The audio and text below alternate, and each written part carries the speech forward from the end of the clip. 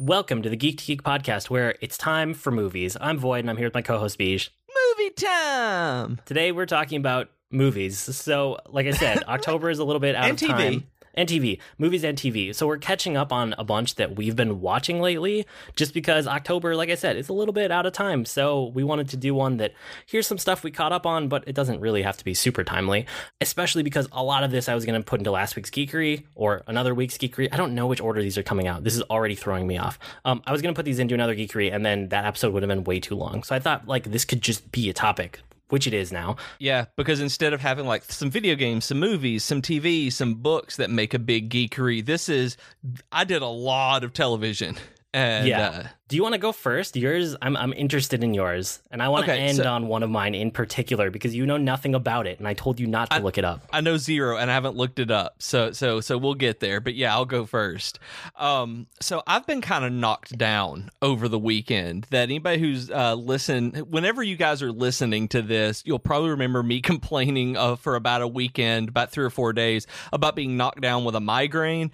And so during this time where I've been laying on the couch and staring, I found TGIF on Hulu. That basically all of the family sitcoms that I watched growing up are now on Hulu and streaming all of them.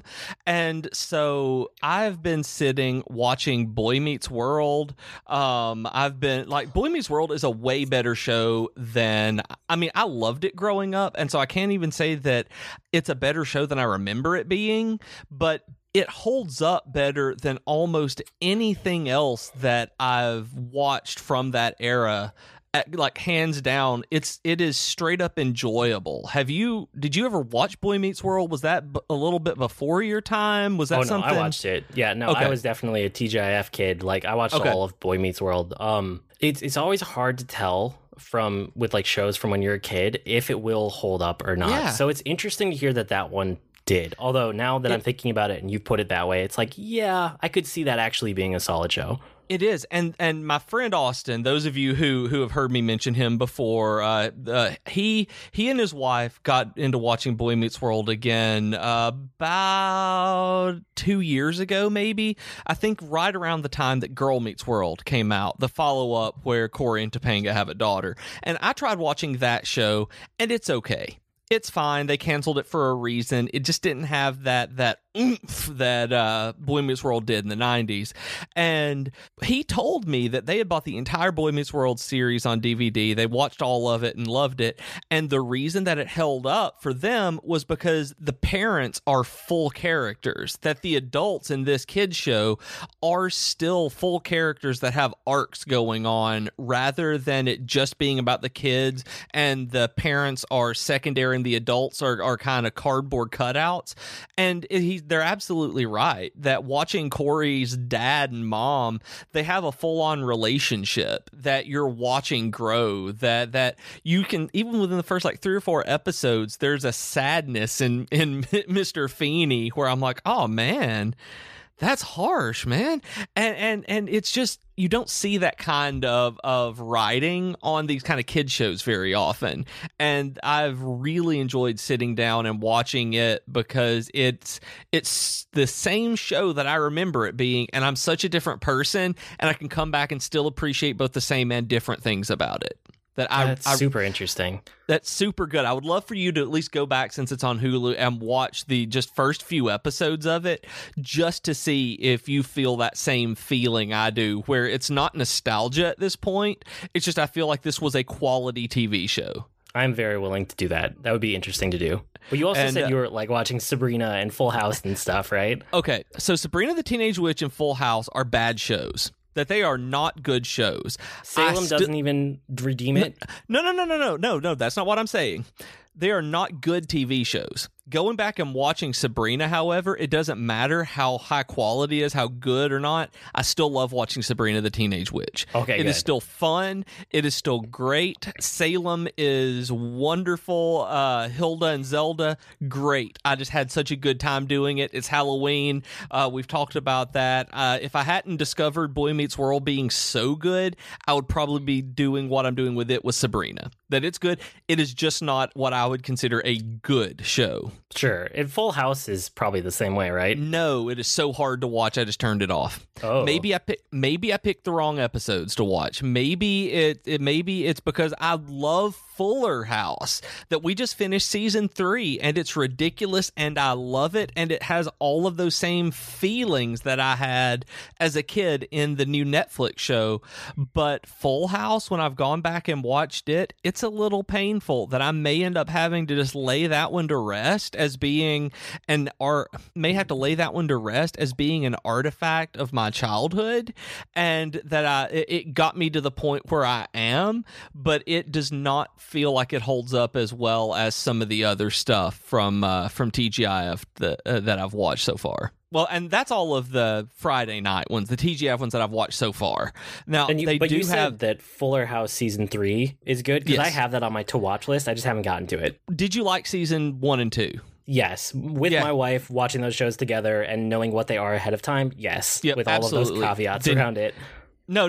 That's how you watch Fuller House. Don't get me wrong. It's a TV show where Jennifer and I watch it together because it's fun. We grew up with it. It's silly, and we know that they're riding this wave until people lose interest, so they're cranking them out. That I know exactly what Fuller House is. I accept it, and I love it. It's not like a masterpiece. Bad TV in a very specific way. Yes, and I'm still in love with Stephanie, but that is neither here nor there. You can discuss that with your wife. Yes, and I have at length. But Jodie Sweetin's really cool. The lady who plays Stephanie. Do you know much about her in her personal life, Mr. Who I Don't Understand Actors, or know who they are? A little bit, because there was information about it right when Fuller House came back, but vaguely. Didn't she have like problems and then she like rehabbed or something? I don't know. In a nutshell, yes. Hey, I nailed it. Good. She hit. You Pinterest nailed it though. She had a drug problem after Full House, and she went through rehab. She did all this, and then she's working as a social worker. That her career, she was not acting. She cleaned up and was helping people with addictions as a social worker, and then has come back to Fuller House to do this. I'm not sure if she's still, holding her day job while they're recording, or if she's taking leave to do it. But it's just super interesting whenever an actor from your childhood has this kind of problem. Like, her life went really terribly for a long time, and then she's helping people. She's a legit good person helping people who had those same problems, so I really respect that. She's also one of the best comedic actresses I know, because I really find her funny, and she's pretty. She got big teeth, and I like girls with big teeth. Okay, what's the next show? I made you uncomfortable. That's all the Friday night ones. They have everything on there, though. I cannot wait to go back and watch Perfect Strangers and Step by Step and Dinosaurs. Cannot wait, but I just haven't had time. And so we actually started watching together the new Will and Grace, and then some of the old episodes of Will and Grace. That this is just a 90s bonanza for me lately, where I think I like the old Will and Grace better. And it's because the new one's just started coming on and airing this fall. I've only seen a couple episodes of it at this point, and I'm going to keep watching it because it's good and I like watching these people. And but I'd forgotten just how much I liked Will and Grace, because I used to watch it all the time as a teenager, and now seeing it, I see how ahead of its time it was, just in terms of where the world was. Not necessarily its comedy and style or anything, but just its subject matter. I'm amazed that at the way that people accepted that show in the late 90s. Yeah, that's not one that I ever watched, but I know that it's a very particular point in culture that it makes it matter. Yep. And it's super funny, and I loved it. So I'm enjoying going back and watching it. Other than that, it's October. And that means that Halloween Wars. Oh man, I can hear you getting excited with your voice. I know how you are with October. You are a Halloween fanatic, and you got married on Halloween, and you love all things Halloween, and you go all out for Halloween. And we should probably do a Halloween episode in the next couple weeks. And we probably will. But I can't talk all about it before then. But it's time for Halloween Wars and Halloween Baking Championship, which are awesome. Halloween, both of these shows are Halloween Food Network shows where the Halloween Wars, they bring people in, and these are the big sculptures. These are the art scenes where these are not edible treats at all. They make a tasting element, but these are made out of PVC pipe and modeling chocolate and nothing that you would ever eat. These are the big art pieces that you see, the sculptures. So they have pumpkin carvers and stuff like that. You see really cool stuff on Halloween Wars. And I think there are 5 episodes this year, but it comes on Sunday nights. And Jennifer and I found it a couple of years ago and binged all of it, just bought all of it on Amazon. And so now we're having to wait week by week like savages to watch people pumpkin carve. But luckily we found Halloween Baking Championship, which comes on Monday nights on Food Network. Here's an advertisement for that. And send us free stuff, Food Network. And it's probably my favorite one even more because, and you would really like this too if you haven't seen it, because it's just a baking show where they have Halloween themed stuff, but they're making real baked goods. They're making I would real probably food. like that one. This one's really good. I don't know if you would like Halloween Wars because it is that overly sensational United States kind of reality food TV. Yeah, and probably not. Only reason that we like it is because they do some really, really cool stuff with carved pumpkins and sugar work, and we love Halloween so much.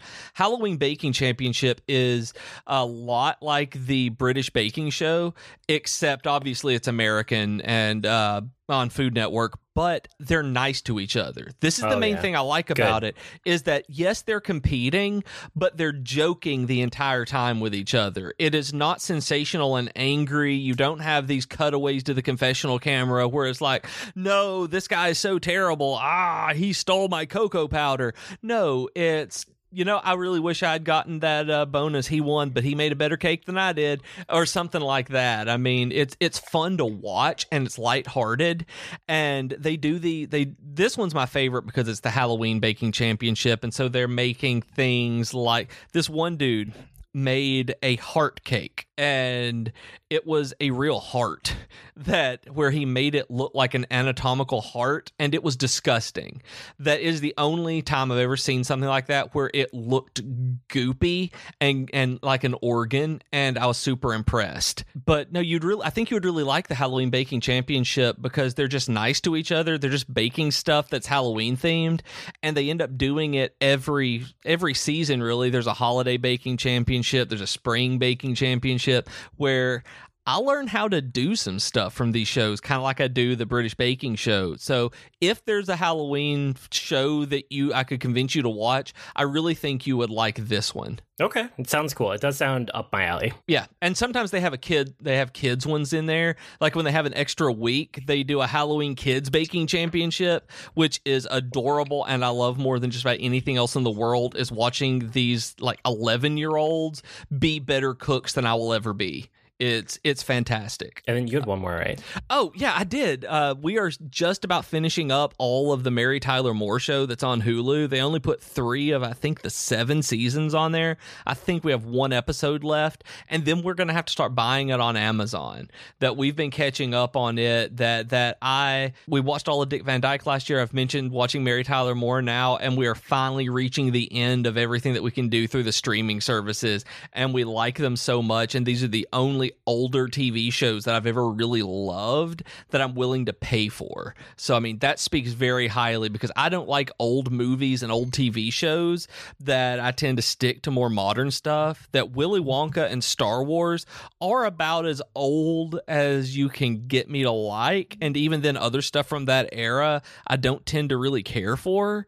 Mary Tyler Moore and Dick Van Dyke, though, I cannot speak highly enough of just how much I love these shows, and I'm gonna have to start paying for them. So that's high praise for me. Cool. Well, I'm glad that you still like it, because I know you mentioned it a while ago, but it's been a while since you did, and the fact that you're still watching them means you must really enjoy it. And I know that we're going to watch the spinoff Rhoda as well, because Valerie Harper got her own TV show because her character was so popular on the Mary Tyler Moore Show.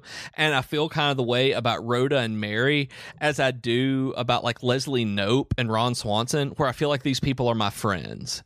It's like And Jennifer and I would be like, "Hey, what do you want to do?" And I was like, "I don't know. We want to watch Mary?" And we're like, "Yeah, let's watch Mary." And it's like we don't even call it the Mary Tyler Moore Show. We just call her Mary. And like, "Oh, we'll watch Mary do this for a while." Yeah, that works. Yep, that's us. That's me and TV right now. I've been really trying to catch up on stuff like that as I've been sick and knocked down. And today, it's not really a TV show as much as it is a YouTube rabbit hole that I went down, and I'm going to be keeping up with this. The reason I bring it up is watching videos about people who live in tiny houses and live a nomadic lifestyle. Like they either live in remodeled vans, or they live in tiny houses on trailers or SUVs, and they live nomad lifestyles where they can just travel around, see the world. And there are so many YouTube channels about these people where they're very high production quality, touring and staying with them, that is definitely going to be something that I'll watch on YouTube like a TV show, because I was doing it today with it in the background while I worked. Like it was super interesting. Yeah. Okay, well, I have my first one ties in anyway because it's YouTube. Have you watched any more of the NoClip documentaries after I told you about the Final Fantasy 14? I did not. No, just that one. So I started watching another one. I think I'm like halfway through it. I watched like an episode and then another. Maybe there's only one left. I don't know. It was broken into a couple different parts.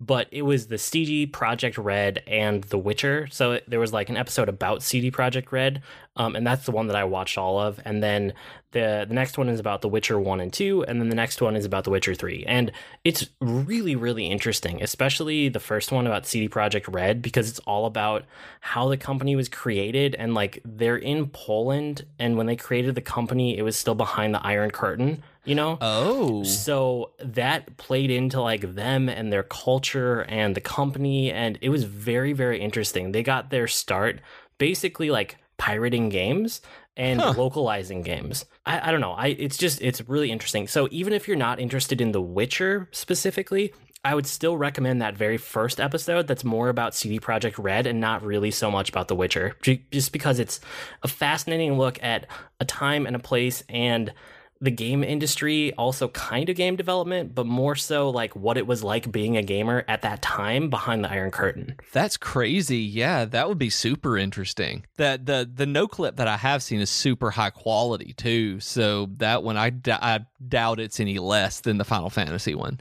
Yeah, NoClip always does really good work. So that was one that was really quick that I watched, but I would definitely recommend it.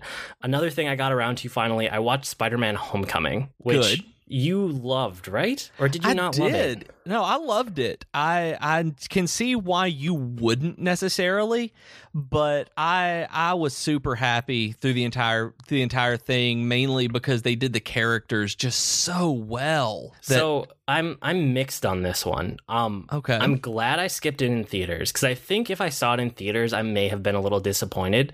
I was thinking about it afterwards, and I think it's this particular story and setting that just didn't click for me. Like, yeah.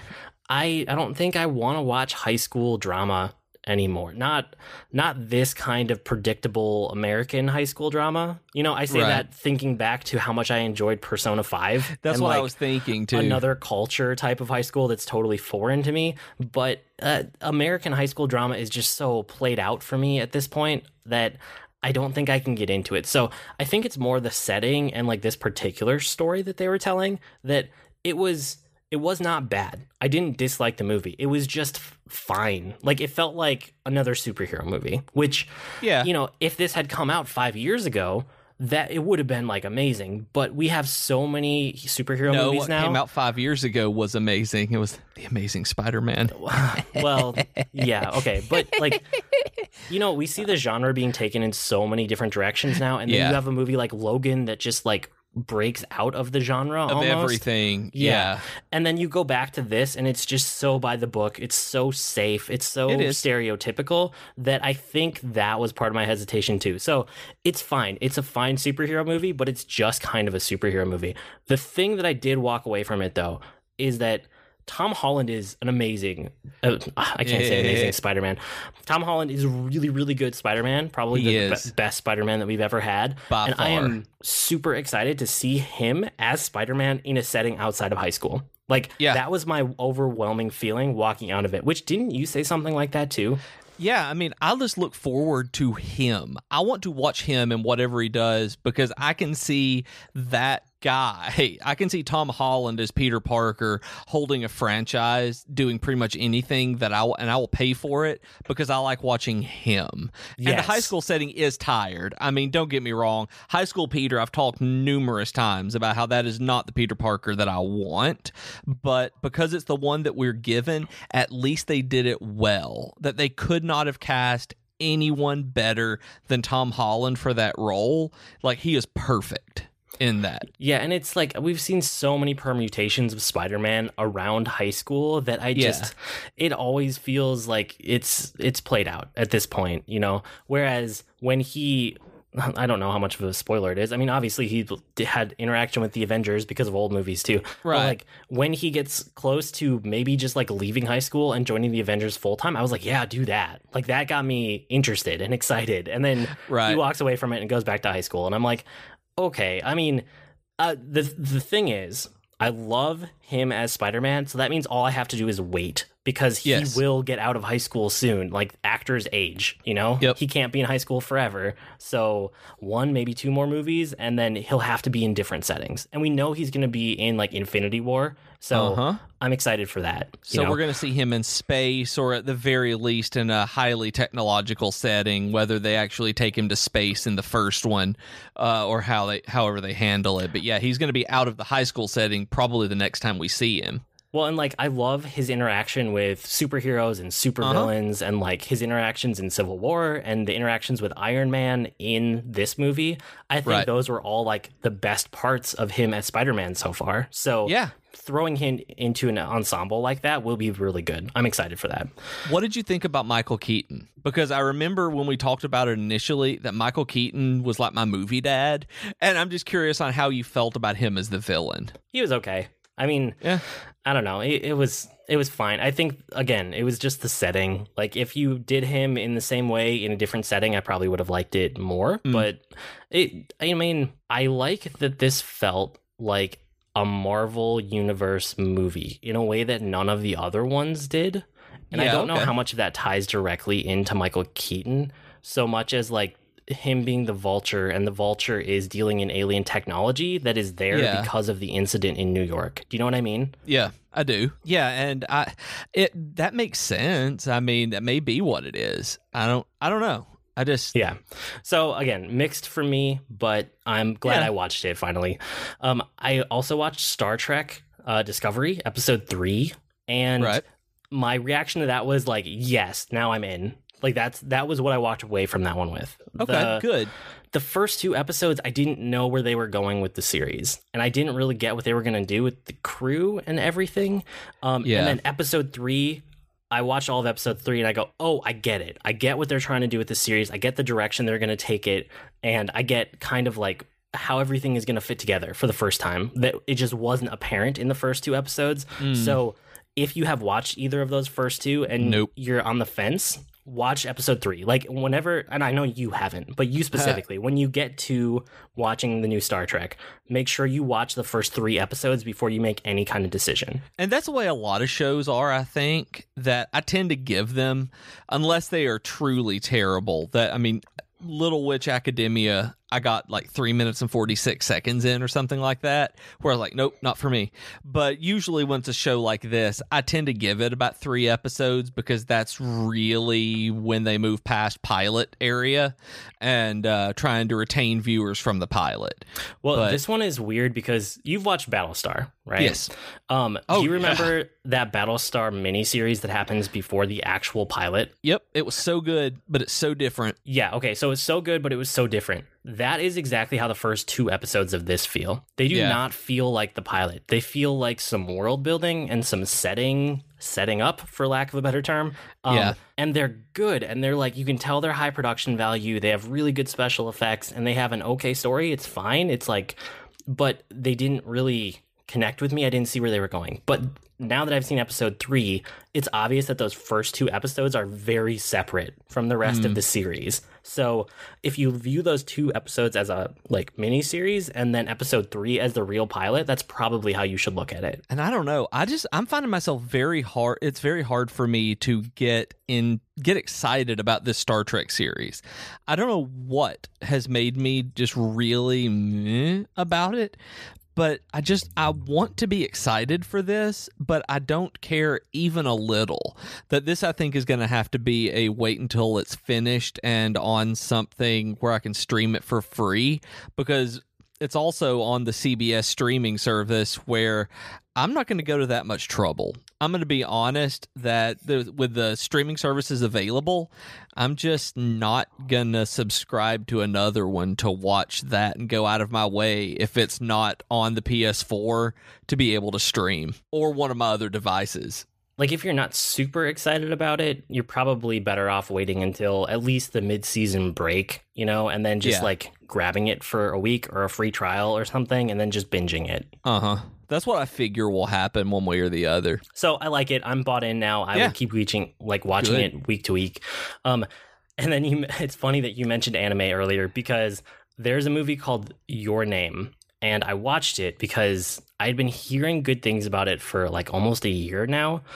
It won a ton of awards in Japan, like best movie of the whatever or best anime of the I don't know. I don't know anime awards and movie awards in Japan, but I heard it from enough people that this is like one of the best anime movies ever. And I finally got around to tracking it down this last weekend. And you know how I feel about anime, right? Oh yeah. Yeah, I'm very reluctant, and I'm not even on the fence so much as like I generally don't like it, but sometimes like one of them breaks through and I will reluctantly like it. Like I liked Attack on Titan, right? For reasons and for parts of it, they were okay. Like parts of it I thought were good, but most anime I just don't connect with at all. This is the first anime that I truly, honestly, 100% enjoyed. Like nice. Ever. It was really good. It was just a great movie. And it's so weird to me that there was finally an anime movie that did that. It actually made me go, oh, this is amazing. So what was it about this one that none of the others had done? I don't know. It's really good storytelling. The premise is that it's basically like, what's the trope? Like body switching trope. Okay. So, yeah. When there's this girl and a guy and they're approximately the same age, in like high school, like Japanese high school. One of them lives in the city, one of them lives in like the country somewhere.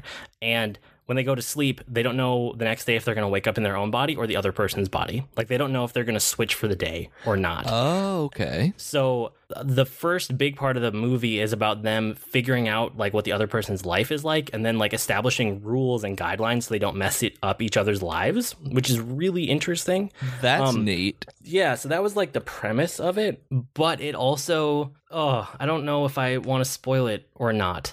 I don't really want to give the big spoilers away. That's maybe the first half of the movie. And then when you get maybe a third or a half of the way through, it starts going in other directions that are really fascinating. It starts to deal with, I can't even say that without giving it away. Here's the thing. I feel like most people who know this movie or like anime would have already watched it, because if it's gotten to me, am I free to spoil this? You tell me. For me, yeah, go ahead. Here's your spoiler warning if you haven't seen it. So it starts to deal with like time travel. And you find out that they aren't actually in the same place in time. They are transporting between each other's bodies on a given day, but they're a couple years out of sync. Oh, cool.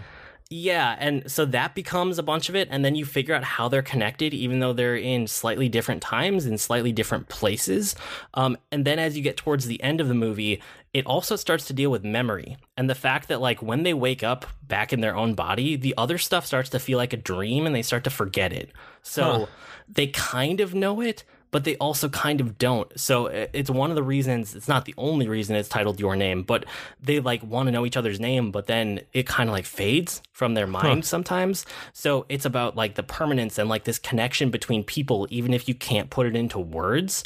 And even that doesn't even give away all the twists. That's like the lowest level spoiler. It goes into even crazier places once you get towards the very end of the movie. Yeah, sure. Yeah, so if any of that sounds appealing to you, I highly recommend it. It's a great movie. That does sound really good. I will that is my kind of movie, and completely separated and disconnected from it being anime. That's the kind of movie that I like. So here's the thing. The J.J. Abrams and whoever else, I don't know if it's his production company or if he's just the producer on it or director, but someone associated with J.J. Abrams got the rights to this, and they're going to remake it as a live action movie for the U.S. Well, then that would be my kind of movie. There's a movie that it reminds me a little bit of, but not like obviously just on the surface level of this, but dealing with the time travel stuff. There's a movie called About Time that has the dude who plays General Hux in The Force Awakens, the guy who plays Bill and the I can't remember what is Bill in the Harry Potter movies, Bill Weasley, but he is in it, and it is fantastic. It kind of reminds me of this on just this magical realism level of time travel being rare, but like not heard of, but accepted. That if you like Your Name, you may want to look into About Time as well. It's just a movie, but it's this sounds so much like it makes me want to pick up Your Name. Yeah, it's good. I mean, it's not bad anime. I've seen, there are enough people who have tried to get me to watch anime in my friends that I have seen plenty and plenty of bad anime, and this is not that. So right. It's good. Is it in English? Is it dubbed or is it subtitled? I think there's a dub, but I honestly couldn't find a clean version of it. And I think there's a DVD maybe coming out soon or a Blu-ray. So what I ended up doing was I found a good version of a subtitled one. So I just watched that. Okay. But there's a dub that exists. And if it's not out here already, it's coming out here soon-ish or something. I don't know. This is how out of touch I am with anime. And when I like anime, the subtitles, like, that's fine. That doesn't detract or add to anything for me. A lot of times the dubs are kind of terrible. So that's what happened. I found a bad dub and I was like, nope, I can't do it. Yeah, and a good subtitle is just I forget about it after a bit when the anime is actually good. Yeah, and it's one that now that I've watched it and I've seen all of the twists, which like I said, I promise I didn't give away all the twists. I want to rewatch it already. Cool. So yeah, it's really good. The other thing that I watched that I told you specifically not to look up is Dad of Light. Okay, I have no idea about this. Okay, it is. It's a Netflix original. It was made in Japan. It's a Japanese cast, and it is. How do you describe it? It's basically a father and son who have never really been good at talking to each other, learning to connect and have a real adult relationship through the game of Final Fantasy XIV. It is. Oh, that is. I have heard of that. I completely forgot about it, but I did hear about that. I didn't know it was out yet. And in Japan, it was called Daddy of Light. Yes, it was. Yep, and that's the same one. The fact that they changed it for America makes me so mad because the title Daddy of Light sounds so much better. So it's like 8-ish episodes. It's not super long, so it's not a huge commitment. And each one is in that like 20 to 30 minute mark. I don't think any of them go over 30 minutes. So it's not like you could sit down and watch this in half a day or like a long afternoon, which is what I did. It's good. Like if you have any connection to Final Fantasy XIV at all or MMOs ever, and you're even remotely interested in Japanese culture, this is such a good movie. Like, it's not a movie. Awesome. This is such a good TV show to watch. It's legitimately about Final Fantasy XIV and legitimately about, like, real life in Japan, like, the work culture, the relationship, like, generations being able to talk to each other or not talk to each other. And I don't know, like, I was not sold after the first episode. I watched a couple, and then suddenly I was hooked, and I had to finish it all that day. And that's great. Yeah, it's weird. It's really weird, but it's really good, and I think that you might like this one. Oh, I'm certain that I would like it. I didn't know that it was ready to come out, and it had completely escaped, like, it just completely left my memory. When you were asking me about it, never thought about it, didn't even ring a bell at the smallest level. And then as soon as you said it Daddy of Light came into my mind, where, I didn't know it was Americanized yet. I didn't know it had been brought over and localized. Yeah, and like they legitimately use the game mechanics. Like nothing they do is, faked. Like apart from what you would actually do in the game, it's straight up how you play an MMO, which every other MMO TV show or whatever I've ever seen is like, yeah, they get the gist of it, but they don't actually get the details right. Do you know what I mean? Yes. Oh, yes. And this one is, they progress in the way that you would actually progress through the game. Like they level up, their gear changes, like they do the trials and like the, bosses in the order that you would. And they're working towards like the last binding coil of Bahamut to try to beat the end game boss at the time. That's awesome. It's good. It's surprisingly good for the premise of it. So I think you should watch that one because I really want to know your take on it. I really want to watch that. I had no idea it was out in America yet. That's great. Speaking of that kind of leads into geekery that I haven't done. But Final Fantasy 14, the first patch came out, I believe, today as of this recording. And I haven't patched it up yet, but I'm going to have to in case you were thinking about getting back into it after this. It's a good time to jump in. I'll probably wait a couple patches and then give it another go for a little bit, but not right now. Not for just one patch worth of content. Makes sense. That's probably it for this topic, but that was fun. Thanks for catching up. Let's dive into the geeky offer of the week. This week, we have GameFly, so I'm still renting games. I'm still trying them.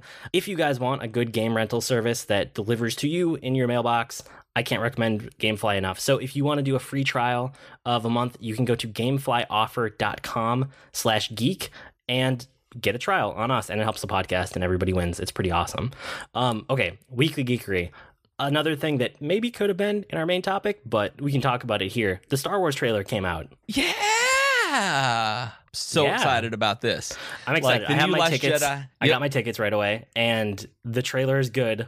And I still think that we're going to be in that like gray area of the Force, finding balance. I don't think it can be about light and dark anymore, especially after this trailer. I'm worried that this trailer is trying to mislead us, though, because you and I it really feels like it. Oh, yeah. I mean, it's making you think that Rey is going to go to the dark side, and we knew that Kylo was going to be, possibly redeemed and all of this, and be the light side character toward the end of this movie or the next. And I just feel like this one really is baiting us because I've seen so many people look at the new poster and show that Luke is in the same spot that Darth Vader was in Empire Strikes Back.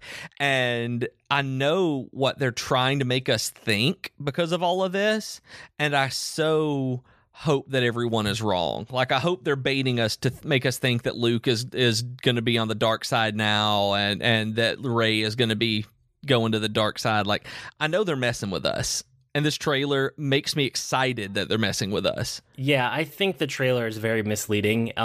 My editor brain that never turns off, I noticed a bunch of things in the trailer like, I bet these are two different scenes, and they cut them together to make it look like a completely different setup in this trailer. You're talking about Rey and Kylo talking at the very end, aren't you? That's only one of them. There's a bunch of other places where they do it too. Like the space battle with Kylo and Leia, I'm pretty sure. There's also a couple other things with Luke that make it sound one way, but easily can be taken out of context from other scenes. I think that this trailer is really trying to mess with us, and I kind of appreciate it for that. Yeah, I do too.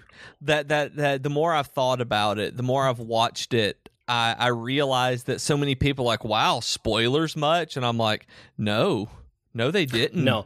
Especially with the trailer and really in anything, if you don't see the two characters that you think are interacting on screen in the same shot together at the same time, you cannot trust that those are actually in the same scene ever.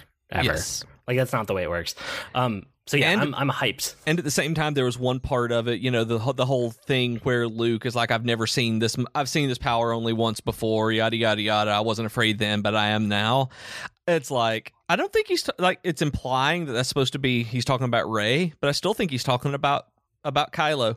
I think that the entire thing is like, I'm afraid of him now. I was like, I wasn't afraid of him then. I am now. It's like, yeah, I'm still afraid of him, is what I'm hoping they mean with that, because it's such ambiguous language that I want to play semantics with Star Wars, and I'm loving it. Yeah, I'm excited for this. I just can't wait for the movie. We'll have to talk about it right near the end of the year and squeeze it in right before our end of the year episodes, because we got to talk about it. Yep, absolutely. Okay, so that was good. And then you had something for Geekery, right? We don't have a lot because, like I said, our October is all thrown out of whack. It is. And this weekend, while I was laid down watching the Friday night 90s again, I reread the print version, the book of Brian Inman's The Terrible and Wonderful Reasons Why I Run Long Distances. I mention this every so often because every so often I go back to it, and I've read it again. And the print version is so much better than the online version that you guys can check out on theoatmeal.com. But I tweeted out a couple of pictures of it this weekend. I wrote a new blog based on the Blurch, and it made me really realize, like, every time I read this, it's kind of like some runners will read what I talk about when I talk about running by Haruki Murakami, and it's their kind of inspirational book, and that's the way I feel about the Terrible and Wonderful Reasons. There are panels in that book that make me cry every time I see them and every time I read them, no matter what happens. Like, they're not sad. They're not, it's happy. It's a dude with weight on his shoulders, and he starts running, and poof, all of his stuff is gone, and he's running, and he's happy again. But for some reason, when I read those, it makes me tear up and cry every time. It's like it hits so close, like so many of the things like are listed on this big like metaphorical rock in this webcomic hit so close to the way that I feel. It's like, man, I'm going to die someday. And it is, because that's the way running does make you feel. So I read this when I need inspiration. So I go and I've sent back the Ultra Paradigm shoes that I got because my knees still hurt when I was running in them. Did a whole lot of research on running shoes again, trying to find something to replace the Nimbuses that they've ruined over the last few years. Dirty Asics, and have ordered some New Balance 1080 V7s, which I'm really excited to get in and try, because on my feet, when I tried them at a shoe store, they feel like the running shoes like I used to run in, and no new ones have felt like that in years. So I'm super excited to try out some new running shoes and geek out about my first pair of New Balances that I really get to try out. Oh man, those 1080 V7s. I know, right? They're apparently the same as the V6, except for a few minor adjustments. And this is one why did I provoke you? And I know that you are being very facetious and sarcastic on this, but this is one of the few running shoes I found lately that doesn't have a no-sew seamless mesh upper, where there's still pieces of structure holding it together. And the way that I run, I need that structure. So I was really glad to see actually that they went from the V6 to the V7, and they kept and added just a little bit more structure on there rather than having the seamless tops, the seamless upper. So yeah, the V7s. Don't get me started. Upper. I know. I hate the seamless uppers. I'm glad that you're happy for your shoes, legitimately. Even though a lot of what you said just gobbledygook, but that's okay. It is. This week, I tried Tacoma, finally. It's been on my list for a while. It's by the same people who did, I'm blanking, Gone Home. Which did you ever do that one? It's another one that's living in my Steam library that I haven't gone back to. Yeah, so Tacoma was good-ish, kinda, but the problem was it made me motion sick. Oh. Which I think I've only ever had one other non-VR game make me motion sick. I had a bunch of badly made VR games make me motion sick. Oh, I bet. But for like actual just on a flat 2D screen, motion sickness almost never happens to me, which is why I bring this up, because I don't know what it is about this game. I don't know if it's like the way the reticle is on the screen, if it's the field of view of it, if it's like the head bob or the way that there's movement in the game. The fact that you're on a spaceship that's kind of like space station that's rotating. I was about to say, is it the background parallax or something where it's kind of maybe I don't know. I couldn't put my finger on it, but I played for a good I don't know, hour, 2 hours maybe. And like I really liked the gameplay mechanics. I was really interested in the story, and then I just started feeling like woozy, and I was like, am I sick? Like what's going on? Did I get something, from my kids going to school or something?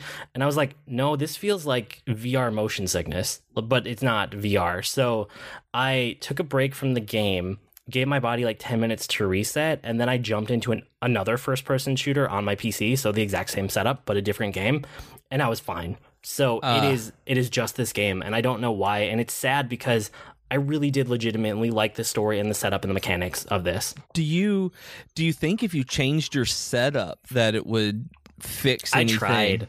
I tried all of the options that they had. They had a bunch of different things that you could tweak with like head bob and like the reticle and stuff like that, the normal motion sickness stuff.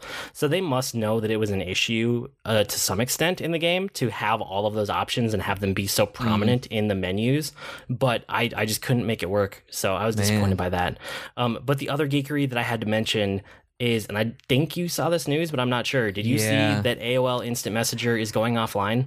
I did, and Jennifer sent me that because she used AIM a lot when she was younger, and I never used it much. I used mostly MSN Messenger back during those old IM days, but it's still super sad. I mean, I had an AIM, of course I did. Everybody had an AIM. I still remember those sounds, and it's sad. AIM is like, it's not my childhood, but it's that transition from middle school into high school, and then like actually growing up as a teenager. Like AIM is my teenage years kind of in a nutshell. Like that perfectly landed for when I was in middle school into the first couple years of high school was AIM. And it was like every night you'd get on, you'd talk with your friends, you would talk to girls that you found out their screen name and you were interested in. Like, yeah, you would. You would secretly like leave messages in your away message for people, and you would hope they would see them, even though you wouldn't directly say it because you're an awkward teenager, and that's the way these things work. So like AOL Instant Messenger is like such a core piece of my life experience, which saying it like that makes it sound so dumb, but at the same time, it is so true. Well, you're absolutely right. It does sound so dumb. Don't get me wrong. I mean, us saying this is a core piece of our life experience like that is super dumb. But it's true. It's the same way with me, except just because of how much older I am than you, it was my late teens and early 20s where we were using these in college. It was as I was leaving high school and transitioning that way. And because I dropped out of college my first semester, it was using AIM and MSN to make sure I was still connected with my friends, changing my screen name into emo song lyrics because of being lonely or in love or whatever it was. That, like you said, this is a core way that we interacted with each other and our friends and the people that we were into at the time. And because we're awkward and don't have any other way, and we didn't text, that texting wasn't a thing, social media wasn't a thing, so it was these instant messengers. This gave way to texting. Texting was like right after the height of like AOL Instant Messenger. Yep.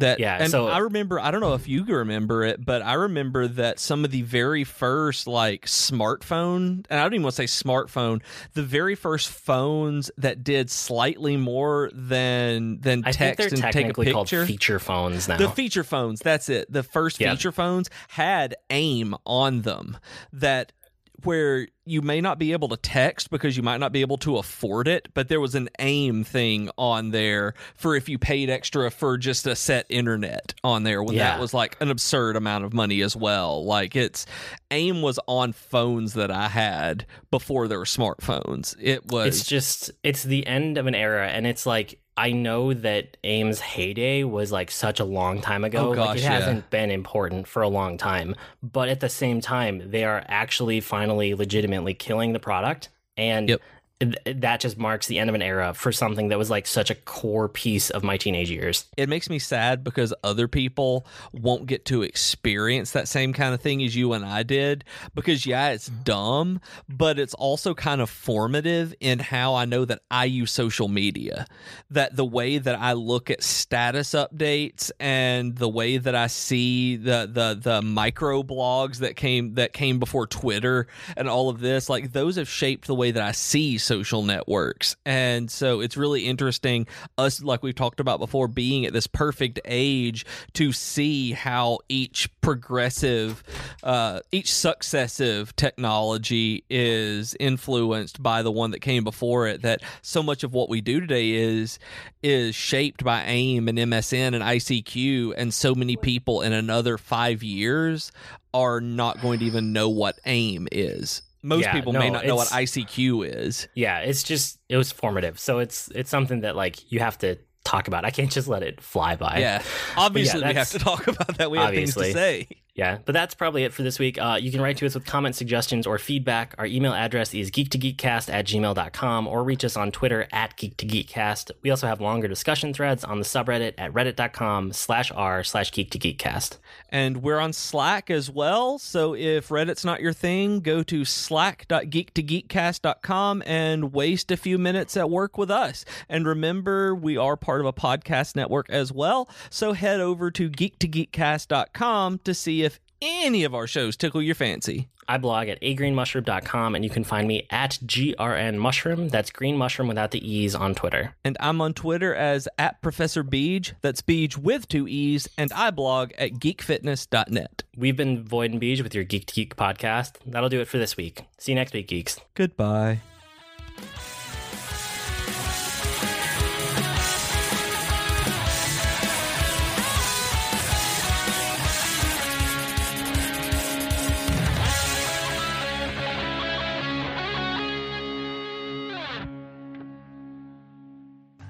Hi, my name is Joe Hogan, and I'm a geek. And if you're currently listening to this, there's a good chance you're a geek too. So check out my podcast, Geektitude. Each week, I talk with somebody about their geek aptitude. Sometimes I talk to people in a geeky profession. Sometimes it's someone doing something really cool with their geekiness. Often it's another geeky podcaster. But it's always someone who wants to share their inner geek. So join me each week as we come together to geek out about all the geeky stuff we love. And remember, this week, keep it geek.